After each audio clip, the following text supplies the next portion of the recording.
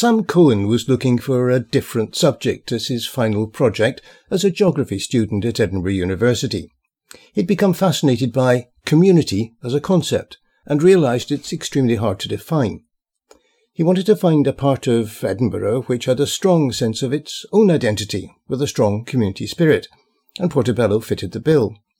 And through listening to episodes of the Porty Podcast, he was able to hear how that sense of community had grown through such things as the campaign to save first Belfield and then the town hall. He also wanted to interview me to offer some context for that growth. After all, Portobello residents have run a number of campaigns through the years to save the swim centre, for instance, or to stop that waste transfer site being built. When we met up online, he first told me how he developed his interest in the idea of community. The subject is to kind of explore the meaning of community. It's a topic that's been in the news a lot recently because of the introduction as a 20-minute neighborhood, enhancing community. My focus is mainly on policy, community policy, which originally came to fame with, was it the 1992 Rio Summit, which basically kind of introduced the phrase, think global, act local. And then that moved basically climate change to look at kind of local vulnerabilities of climate change. It struggles to be defined. It's a very complex and challenging definition, community, because policymakers make it out to be a homogenous political bloc that you can just be like, don't worry, we'll let them just do their thing in their little neighborhood and they'll get it done. In fact, there's a lot of power relations actually, even in the community level. And that's what I look at. So what made you select Portobello as a suitable case study for yourself? It was initially through volunteering at Keep Porty Tidy, and I was speaking to my dissertation supervisor. His specialty is on political ecology, which is kind of looking at the politics of ecology and sustainability and conservation.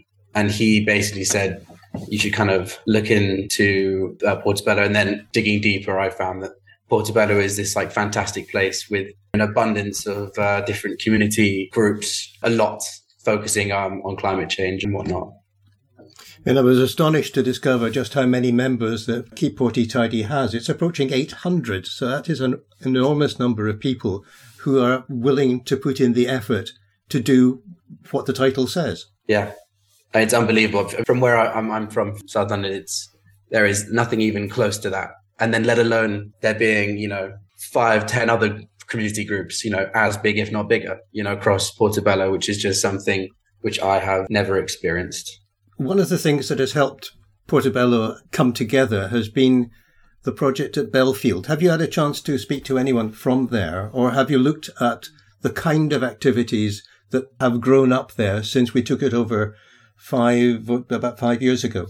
I've only kind of got exposure from your podcast that covers it, and the Portobello Reporter and the Belfield site itself, and just basic kind of online sources. But is that one of the things you really need to do in order for your project to work, is actually to get not just me, but a whole series of people from Portobello getting the comparative views of the people from Belfield, the town hall, the washhouse and so forth? In an ideal world, that would definitely be very ideal.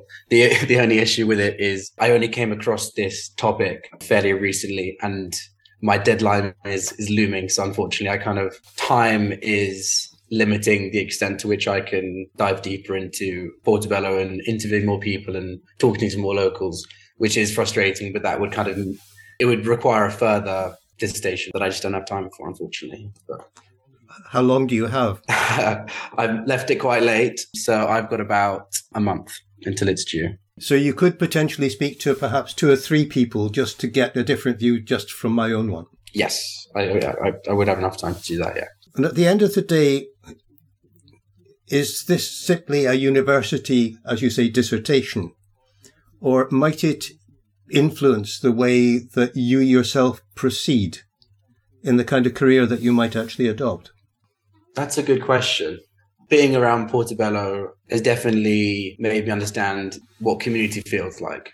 Whether or not that I use that for my career, still not entirely sure where I'll be post kind of May, which is when I finish. I know that is, I'll definitely keep that with me, that's for sure, and try and make a group, something kind of like Keep Porty Tidy, where I live when I move back home. Sorry, how beneficial has the Porty Podcast actually been in the work that you're doing? Because you must have listened to quite a few of them by now. Enormously. I mean, I've transcribed a lot of your work, David, and then I've actually listened to probably 2 or 3 times that. They've been very useful because also I have emailed a few people in the community, but everyone's extremely busy with life and whatnot. So getting interviews there's an element of luck, I think. And I definitely got lucky being able to talk to you. Listening to your podcast allowed me to listen to other locals. Yeah, they've been enormously useful. As he said, he only has a month or so in which to complete his research and submit his dissertation. However, if members of community groups, one thinks of Action Porty, Portobello Central, Pedal, Art Walk Porty, the rowing, sailing clubs, if they want to contribute, then get in touch first with me by email to the portypodcast@gmail.com or, of course, through social media. Next week, Hazel will be looking at car sharing, the idea that groups of people can share the use of a car rather than everyone owning one of their own. Until then, have a good week. Bye for now.